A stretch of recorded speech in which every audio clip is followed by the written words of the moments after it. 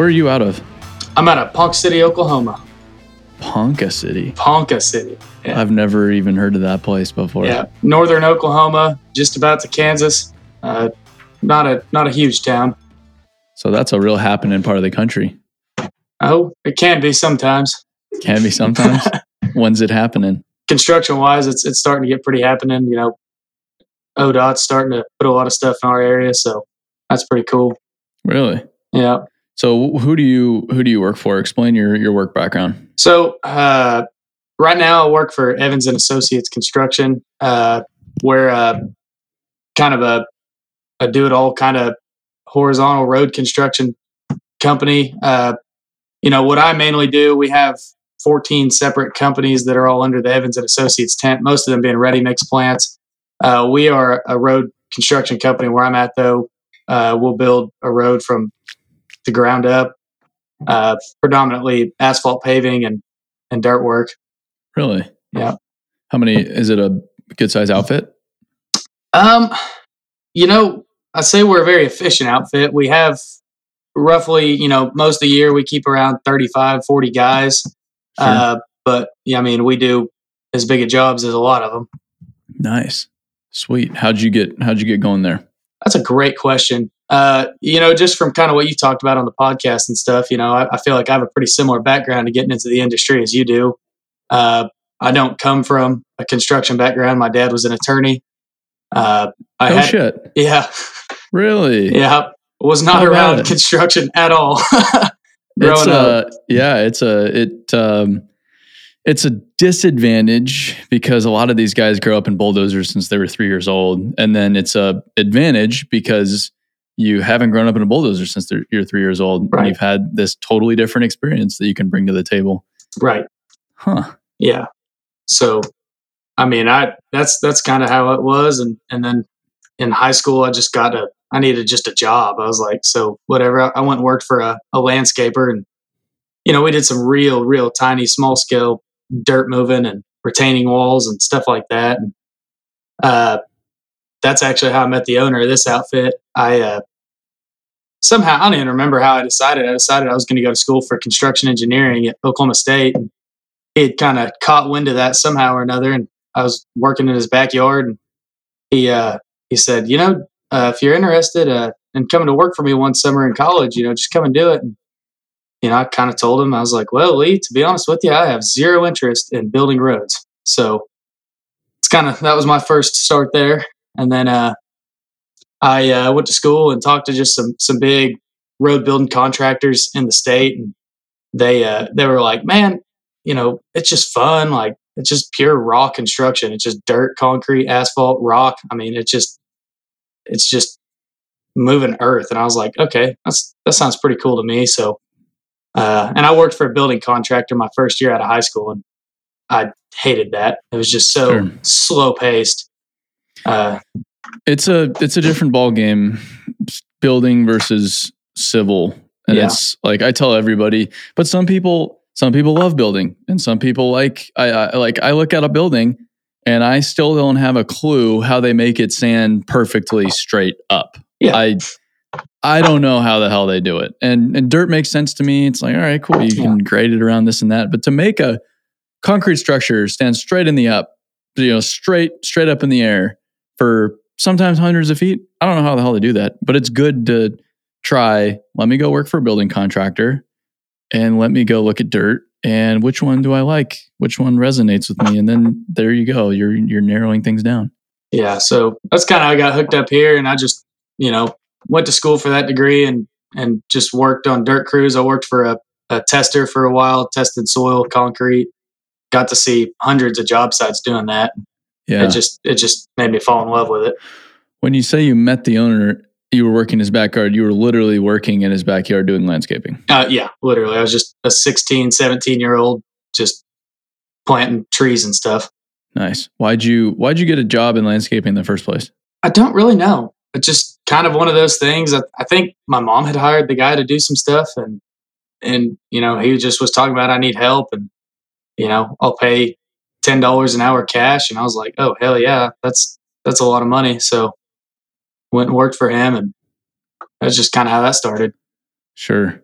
And why'd you go to college and do construction engineering? I think what happened is we have another earthwork contractor here in town, and he told me, and I don't even remember how I got to talking to him one day. And he just told me, he's like, "Yeah, I went and did that. It was a great program, and you can do a lot with it." So I was like, "Okay, I don't really want to be an attorney, so sounds great to me. Let's go build something." What'd your old man have to say about that originally? Well, at first he was a little sad because I have an older sister, and she didn't want to be an attorney either. And then my dad also went to the rival school, and Oh man. so he was just mainly devastated. I chose Oklahoma State, not the University of Oklahoma. Yikes. Yeah.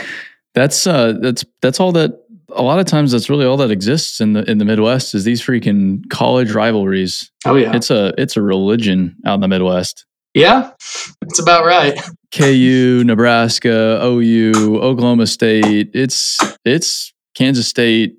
It's pretty wild. Yeah. IU. It gets heated up out there. Oh, it does. So you go do construction engineering and you go to work for a road contractor. Yep. What was your first role working in a road contractor? What'd you do originally? So I've pretty much worked here since the summer after my sophomore year of college.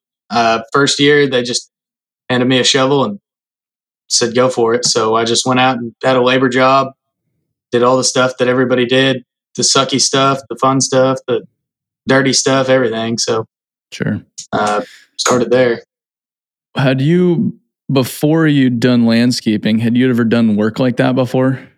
Yeah, I've always, for some reason, like whenever I was like 8 or 10 years old, I had a little business, and I would just like pull weeds and mow lawns. So I'd kind of been working since I was a little bit younger, but I mean, that was my first real job. Really? So you were kind of used to it when you got into the landscaping gig full time? Yeah, a little bit. And then since you'd done landscaping, shoveling wasn't the biggest deal in the world, was it? No. It's about was it over the summer? Yeah. So it was just full time. Were you living at home, or were you living when you started to work in civil? Yeah, I was living at home. I have a little brother, and I always wanted to stay close to home because I always wanted to be kind of by him. What was your opinion on college? Was it valuable? Would you suggest it for others, or what do you think about that? I've gone back and forth on this. I hated college. I really did. It was not my thing. I just always wanted to work. I skipped class all the time to work. I worked nights to do late night concrete pours. I mean, that was just, I love doing it. And I hated sitting in a classroom listening to a professor who's hardly been on a job site, worked on a job site, telling me how a job site works. And sure. So I think it was valuable because it taught me a lot of problem solving, and it taught me how to think hard, I guess I would say, because, the job I have now is a project management estimating role. I mean, it's so mentally demanding. And so college kind of taught me that. And but they kind of go hand in hand, your internships and your college and your work experience and classes they kind of bounce off of each other. And they definitely, if you have a plan and a goal and kind of what you want to do and what to look for in your classes, college is worthwhile. Would you do it over again? Yeah, I think so. Because I'm always learning here, but it also teaches you just how to learn. And sure. I think that I didn't have that mental discipline whenever I was in college, or before I, was in college, and even like until probably 3 years into college, I did not have the discipline to do the job I have now. Yeah, the college was it did exactly that. It taught me how to take big problems and solve them and do it repeatedly for 4 years nonstop. Yeah. And it just mentally kicked the shit out of me because I struggled all the way through, but you just slog and slog and slog. And then you get out into the real world and the problems are a lot easier, I've found, than the ones we had to figure out in college. And now I'm like, okay, well, this isn't that big of a deal. I just one step at a time, you just go down the list and hammer it out and then just go to the next problem. And I don't think I'd have that mentality if I didn't have that educational mental abuse for 4 years. Yeah, that's kind of where I'm at on it. And I didn't realize that here until recently, where it's just like, man, I needed that. I needed to just get beaten up mentally for 4 years. Yeah, but it's important. It's important to combine the two, because you can't just go to college for 4 years and come out of it and be like, all right, cool, let's go to construction. I've seen people try to do that, and it's a really, really bad time. Yeah. It's best if you blend the two together. If you're consistently working, if you can during the school year, that's great. If nothing else, every summer. And so you combine the practical application of just using a shovel with getting your mind beat up, and then you can kind of go anywhere at that point. After graduation. Yeah.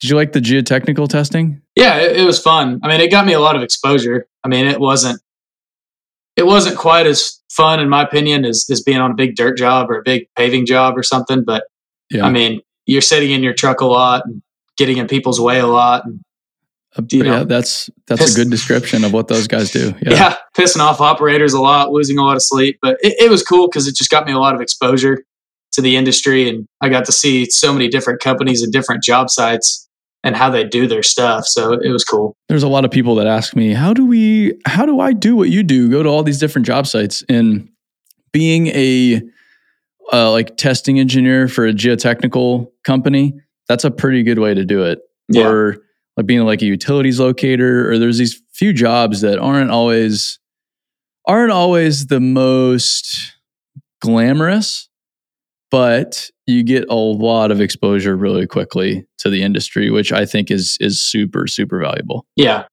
Yeah. If you're willing to put in the crappy hours and all that, I mean, it's really a lot of fun. I mean, it was cool, and I mean, it was worth it, in my opinion.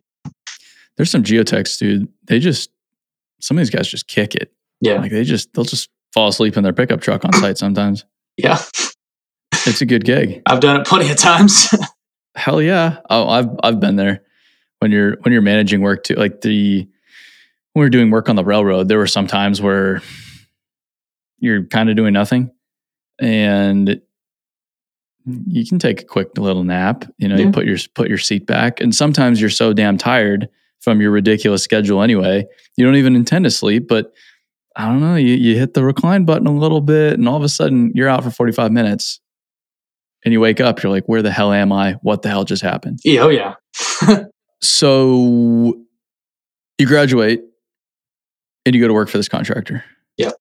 Why'd you stick with them? Did you look elsewhere?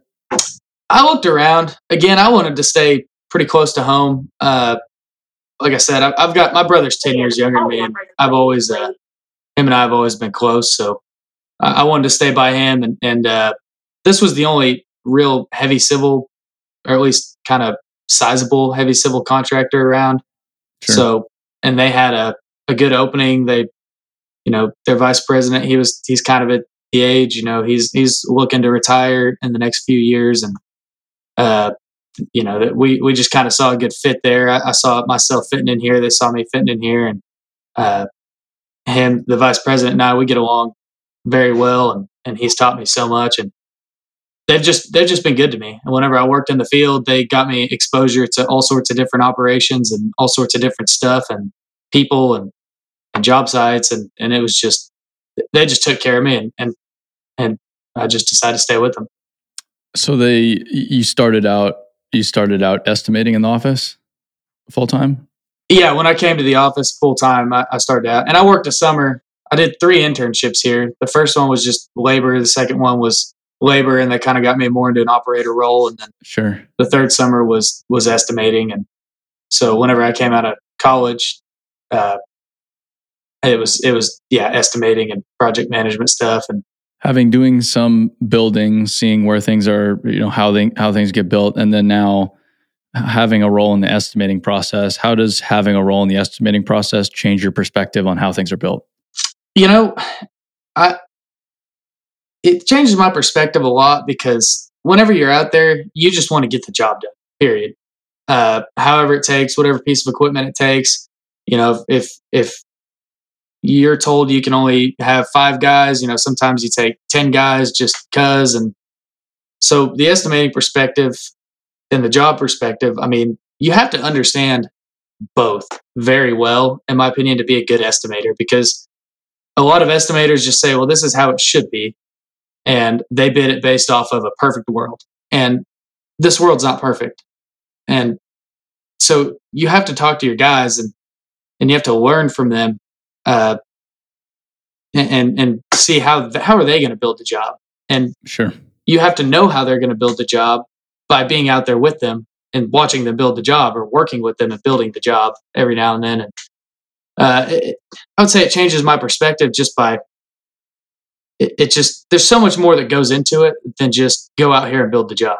Yeah. And especially when you're, I think it goes both ways. There's the estimator needs to understand how the job is actually built, because that's how the job is actually built. And it's super tempting to sit there and say, well, this is how I would do it. But you're sitting in an office and you don't have to actually sit in the rain every day and deal with the material or deal with the traffic or, oh, wow, I was supposed to get a 349, but I just have this 320. Yeah. What the hell? Or my truck drivers are supposed to be here, but now they're going to be here next week because they got tied up on another job. There's so many different factors.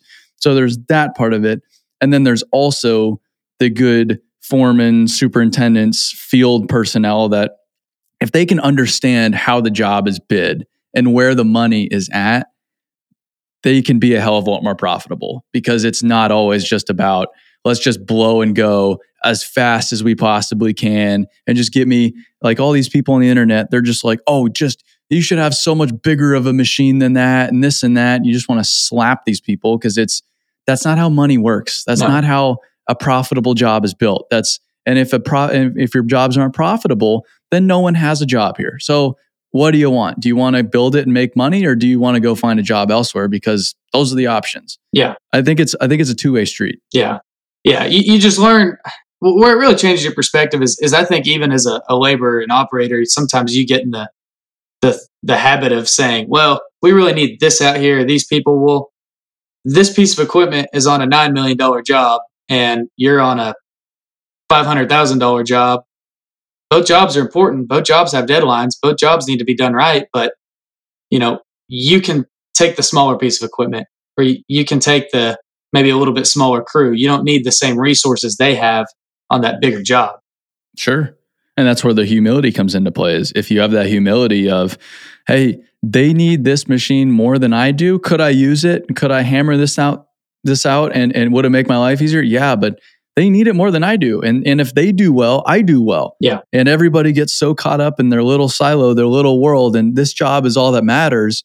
No, there's probably, depending on the size of the company, there could be 5 more jobs, 10 more jobs, 100 more jobs. And the combined success of all of those jobs is what determines your long-term success at that business. So it's beneficial to help everybody. Yeah. Yeah, absolutely. What surprised you when you started estimating? I wouldn't say the surprises came when I started. They came about, I don't know, maybe 6 months after. I always say that I knew more about estimating about a month after I started estimating than I do now, doing it for going on 3 years. It's just amazing how much things change. I mean, you get a list of materials and you have a price from a quarry, and that's where you get most of your rock. And then it's just, okay, this is a set in stone price. And then next thing you know, oh, they're raising their price $1 a ton or whatever. It's just things change all the time. And a lot of surprises have been coming lately with COVID. I'm sure you've heard all about it. It's just, people don't even want to hold a price now. It's just, I don't know. It's full of surprises, I should say. Things are always changing, ever changing. There's no constants. You can't just necessarily look at a job and say, it's going to be that much. It's just, you can't, you can't do it until you really work it out and get some firm prices from the other people. Yeah. And you could bid the exact same job in just the exact same job, 6 months different, and it's going to be a different ballgame. Yeah. What are the complexities that COVID is creating? I think I know where you're getting, but a lot of people don't know this is happening. What are the problems? So far, we are just now really getting affected by it. Mm-hmm. We weren't affected by it in 2020 almost at all, at least in my small construction world. Company wide, I know that they had issues getting concrete trucks and stuff like that. In our world right now, our biggest issue is getting parts for trucks. We've got a couple trucks down because of DEF sensors, and you can't get that sensor right now. Sure. And so stuff like that. And then pipe is getting increasingly harder to get. And, whenever you can get it, it's double the price of what you bid it. And it's crazy. Yeah, that's the trouble is you could have bid a job 6-12 months ago sometimes. And if you're working with ODOT, for example, you can't go back to them and say, well, hey, can we change that bid a little bit? You kind of got what you got. And then the pipe manufacturer is, no, pipe's twice as much and it's 12 weeks out. So good luck. Yeah. It's pretty wacky. And ODOT has kind of worked with us a little bit. We came to them because we went over by like 2 weeks on a job. And, we told them, we're like, guys, could you consider giving us some COVID days? Because a lot of that 2 weeks was just waiting on crap. And, they worked with us and kind of they didn't give us COVID days per se, but they kind of helped us out a little bit. So with pipe, like how far out could it be right now? It just depends on the size. There's times where I'll call them and they can get it to me next week. And there's times where it's kind of like, might be here in a month. You never really know. It's pretty wacky. Yeah. Huh.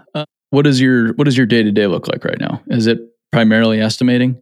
Are you primarily in the office? Yeah, right now. This is really I would say the winter is the busiest for me. That's just whenever a lot of our work goes out for bid in this area. And it's whenever I'm getting contracts ready for other stuff. So, I'm in the office a lot. I certainly try to get out in the field as much as I can and just, at least talk to the guys and just, if anything, just shoot the poop with them for a few minutes and just kind of keep that relationship strong. Why is that? Why do you do that? Trust is just so important. Again, going back to bidding a job, if your guys know that you trust them, they're going to build the job better. And if I get their opinion on, hey, how are you going to build this job?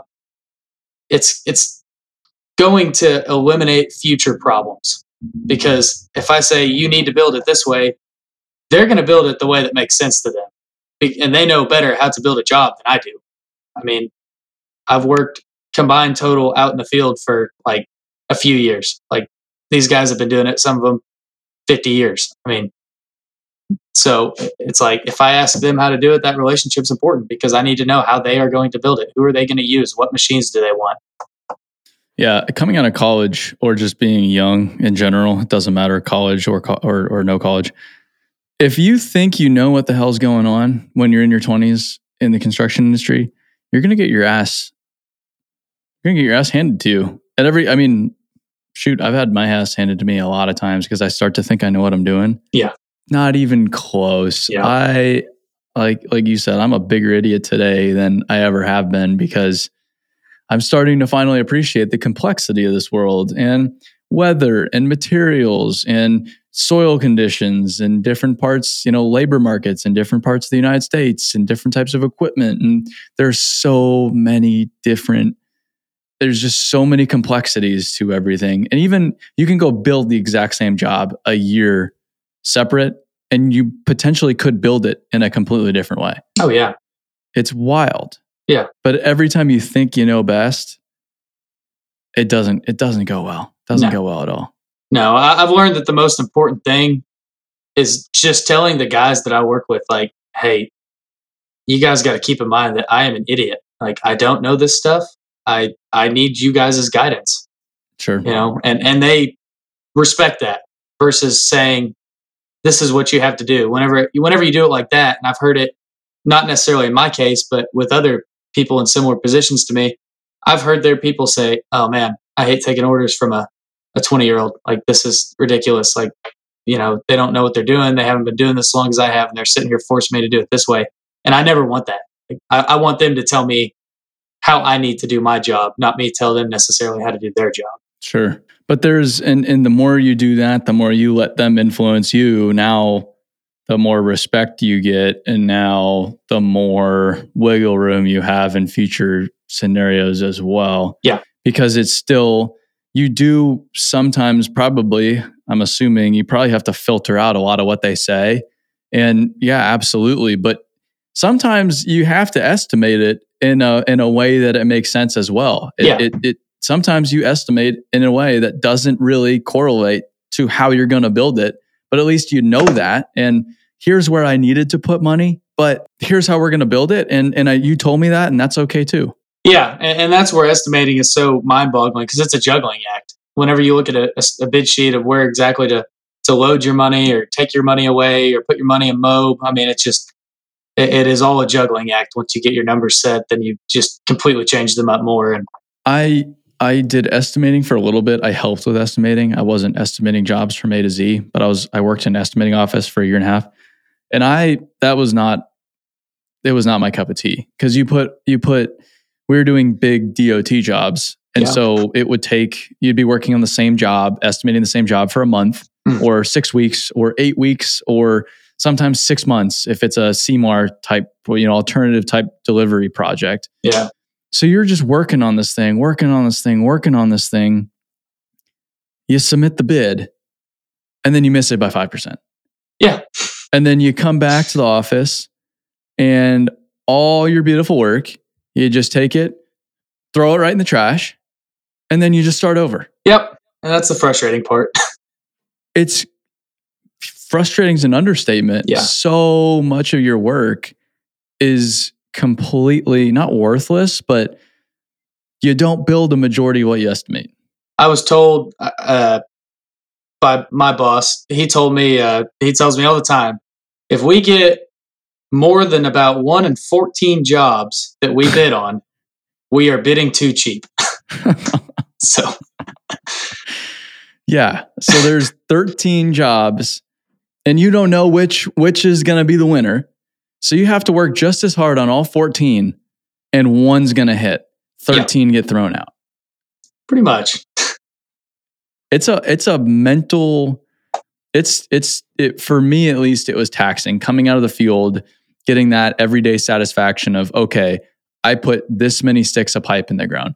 This pile of dirt was here. Now it's spread out across this little piece of property. It's just, you can see it. And I'm a very visual person. Yeah. With estimating, I just could not see. Yeah. I just could not see the progress. And I really struggled.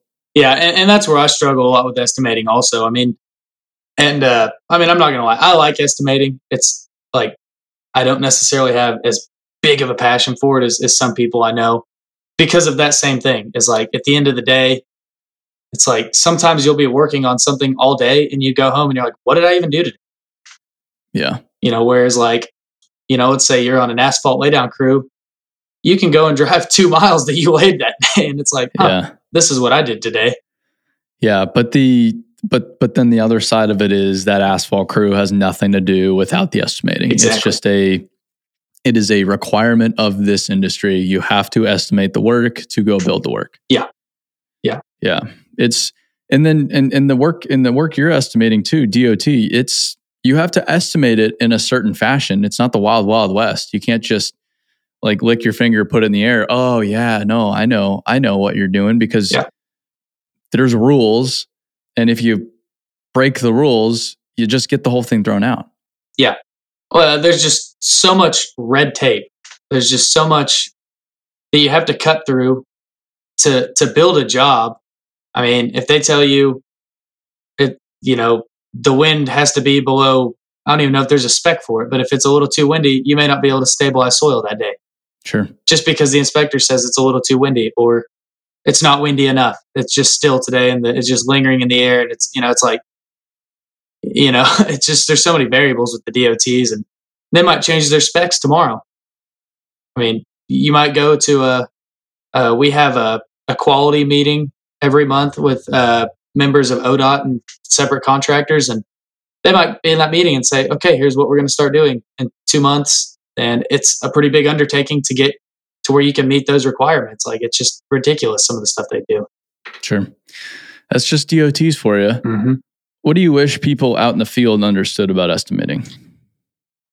I wish that they understood more about what actually goes into it because, we had one day I was out, we were shorthanded. This was right when the pandemic started, and I was actually out running a asphalt roller because we just were shorthanded, had to step in, and we had a new guy, and he was on the roller, and he was asking me a lot of technical questions about that certain roller, and I was like, man, honestly, I said I could tell you kind of how to run it, but uh, I'm an office guy. I don't know the ins and outs of that. I don't run it every day. I just kind of run it every now and again. And he said, yeah, I don't know if I could ever have a life like that where you just sit behind a desk with your feet up and read the newspaper. And Sure. it's like, well, man, I do a little bit more than that. Yeah. So, that's just where sometimes it gets a little frustrating, out in the field, they kind of think you do nothing. So, and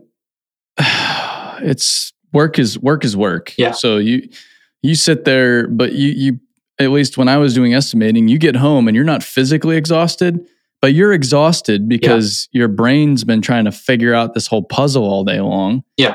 You're wiped out and you've busted your ass. And if you weren't doing what you're doing, there's no work to go build. It's not that. And if they weren't building the work, then you couldn't bill upon anything and you wouldn't be getting paid, because that's how you get paid, is asphalt on the ground and concrete poured and dirt moved. That's how a construction company operates. They don't get paid for estimators, but it all works in unison. It's all this one big ecosystem. And if one piece is removed, it all goes away. Yeah.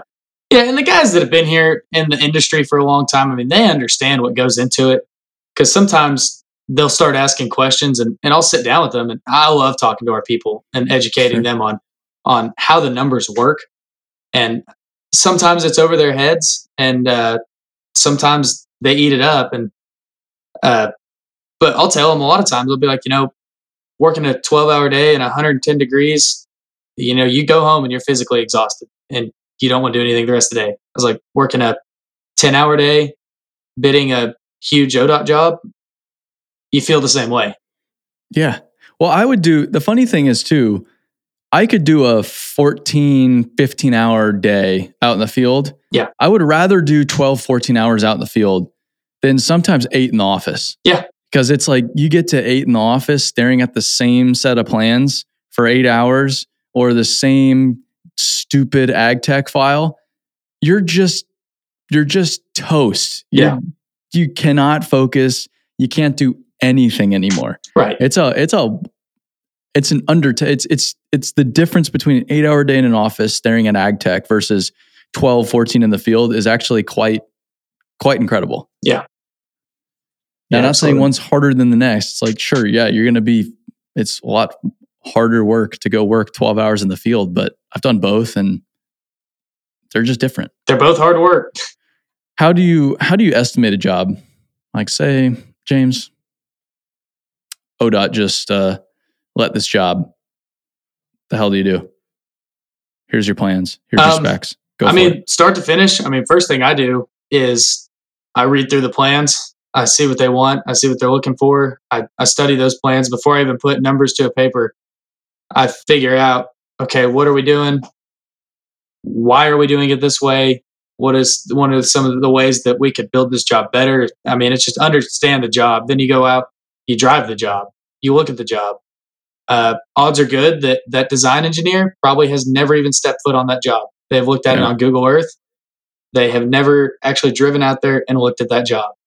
So you got to go out there and look at it and say, okay, here's what the engineer missed. And that's going to be pretty important later on. We need to just go ahead and get this sued that now. So that first week, you're just studying plans, seeing, is there any questions? Because you have one chance to ask questions about those plans. And that is 1 week after those plans are set for bid.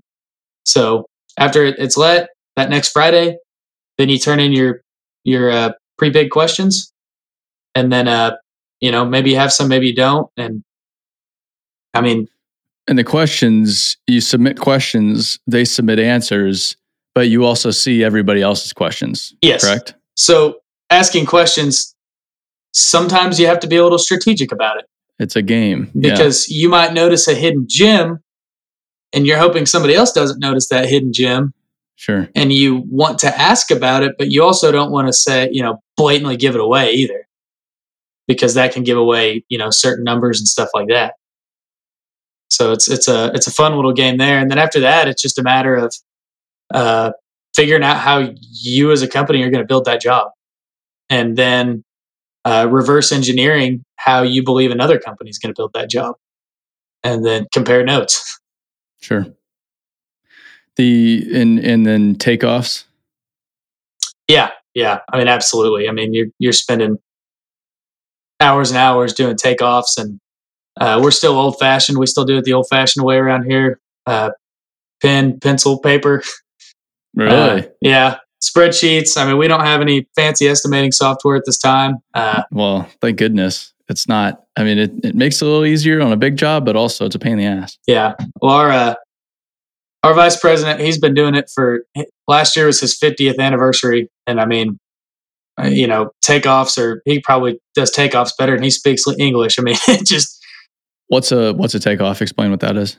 It's basically just looking at, say a concrete footing and looking at the dimensions and saying, okay, it's this by this by this. This is how many cubic yards of concrete we're going to need right here in this hole.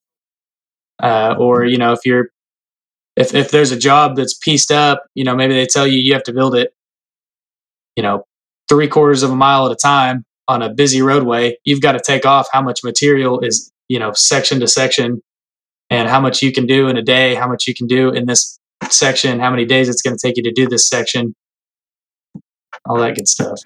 And a lot of times it's just making sure the engineer has the right number. Yeah. Because they usually give you section to section how much something's going to be, but they're not always right. No, they give everything. And so say there's 100,000, there's 100,000 yards of dirt here. And then actually there's 120 and you didn't figure that out when you bid the damn thing. Maybe you get a change order, but maybe they tell you, just kick rocks actually, because you should have figured that out. Yeah. Yep. I mean, it's all part of the fun. A lot of times you're on by the unit price, and that's where that can save you. But sometimes they may say that this concrete structure, this, thing here, this amount of excavation, it's lump sum. So if you miss that, you're SOL. So how do you actually put the bid together? Basically, we just come up with our numbers. We get our sub quotes.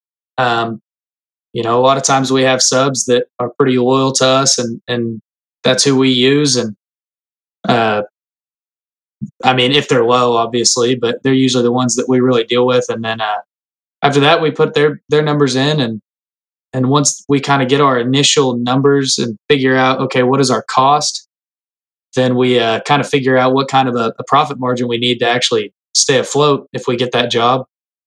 And then from there, you juggle your numbers around and figure out, okay, we think this quantity is going to underrun or overrun, and just kind of move your money around accordingly. Sure. So you literally have a bid list and all the asphalt paving, and bulk earthwork, finish earthwork, this structure, number of inlets, feet of pipe, and you basically just assign dollars to each one of them. Yep. Quantity, unit price, multiply it, add it all up. There you go, your bid. Yeah. And I mean, they give you the quantities that they want you to bid, and it's up to you, again, going back to takeoffs, it's up to you to determine if that quantity is actually right. And if they give you, like a lot of times, they tell you there's a bid item for unclassified excavation, and it just says lump sum price, you got to go through and figure out everything on that job, because odds are good they gave you no quantities for that lump sum price because they want you to figure it out. Yeah. And then you get just one number, you submit it, and then they do a bid opening. Yep. And they open everyone's quote unquote envelopes up. It's probably, with COVID, it used to be envelopes not very long ago. It still could be envelopes, but no, it's all electronic now. Everything's electronic now. Yeah. And then they just publish, okay, here's the list. And you see who's first. That's who gets the job. And then you see all the other asshats all underneath that. Like, wow, those idiots, they keep bidding everything that high. What the hell are they doing? Yep. It's quite funny how public it is in the public world. Now you go bid to a GC in the private world, that's not the case. You don't know what numbers are where. Yeah. But public works, everything's out in the open. Yeah. You can't see their bid, you can't see their unit prices, but you can certainly see their their bid. Oh, you And can then see their unit prices. I mean, it's Can you line really? by line, everything. Yeah, You can see everything? you can see everything. At least in Oklahoma. I don't know how other states do it, but See, there you go. I don't know Yeah. what I'm doing. the day of the bid, it shows. So the day of the bid, it's just the final number, and then they award it the first of the next month, and that's whenever you can see what everybody bid on every line item. Wow. Yeah, Sometimes some contractors are using the same subs too. a lot of times. I mean, Yeah. like in our area, we only have a couple of traffic control guys who really bid on like big jobs. So odds are Yeah. good they got the same quote you did for that. Sure. Yeah. Yeah. You're talking to the same folks. Yep. That's pretty funny. Man, that's, I don't know. A lot of people who listen to this probably know how the estimating process works, but there's a lot of people that don't, that have never experienced it before. And I think it is valuable learning about the process, because that's where every job begins. Yeah. So, and it's, digging a swimming pool is one estimating process, and it's quite simple. A lot of times you can just look at it, do some, math on Mhm. the back of a napkin almost, but then estimating a highway job, it's a freaking undertaking, man. Yeah. Huh. Your brother is quite a bit younger. What kind of advice do you give him, if any? I don't know. I really don't know yet. He's 13 years old right now.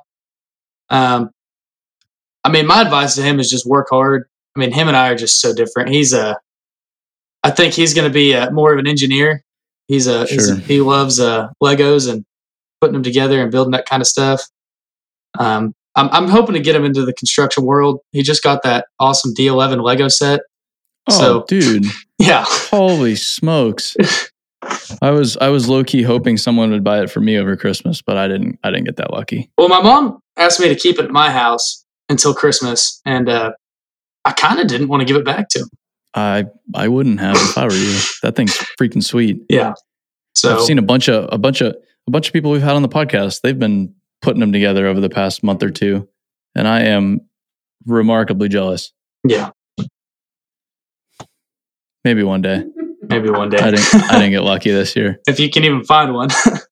That's the other thing. Good luck finding one. Yeah. Although I did see one in the Salt Lake City airport. Oh, nice. So what do I want to do more than buy a Lego set in the Salt Lake City airport and then carry this enormous box with me wherever I'm going? Because that's Yep. what I want to do. Cool, man. Well, I appreciate you stopping by today. Yeah, man. I appreciate you having me. It was definitely a neat experience. Yeah. Well, hopefully it was. You've unique perspective. You've been doing something a lot of people don't do. We talk to a lot of people out in the field. We talk to people running companies, but young guys estimating work, that's unique. So we appreciate you stopping by, and maybe we'll make it to Oklahoma one of these days. Heck yeah, man. If you ever do, give me a ring. Cool. All right. Thanks, James. Yeah, thank you.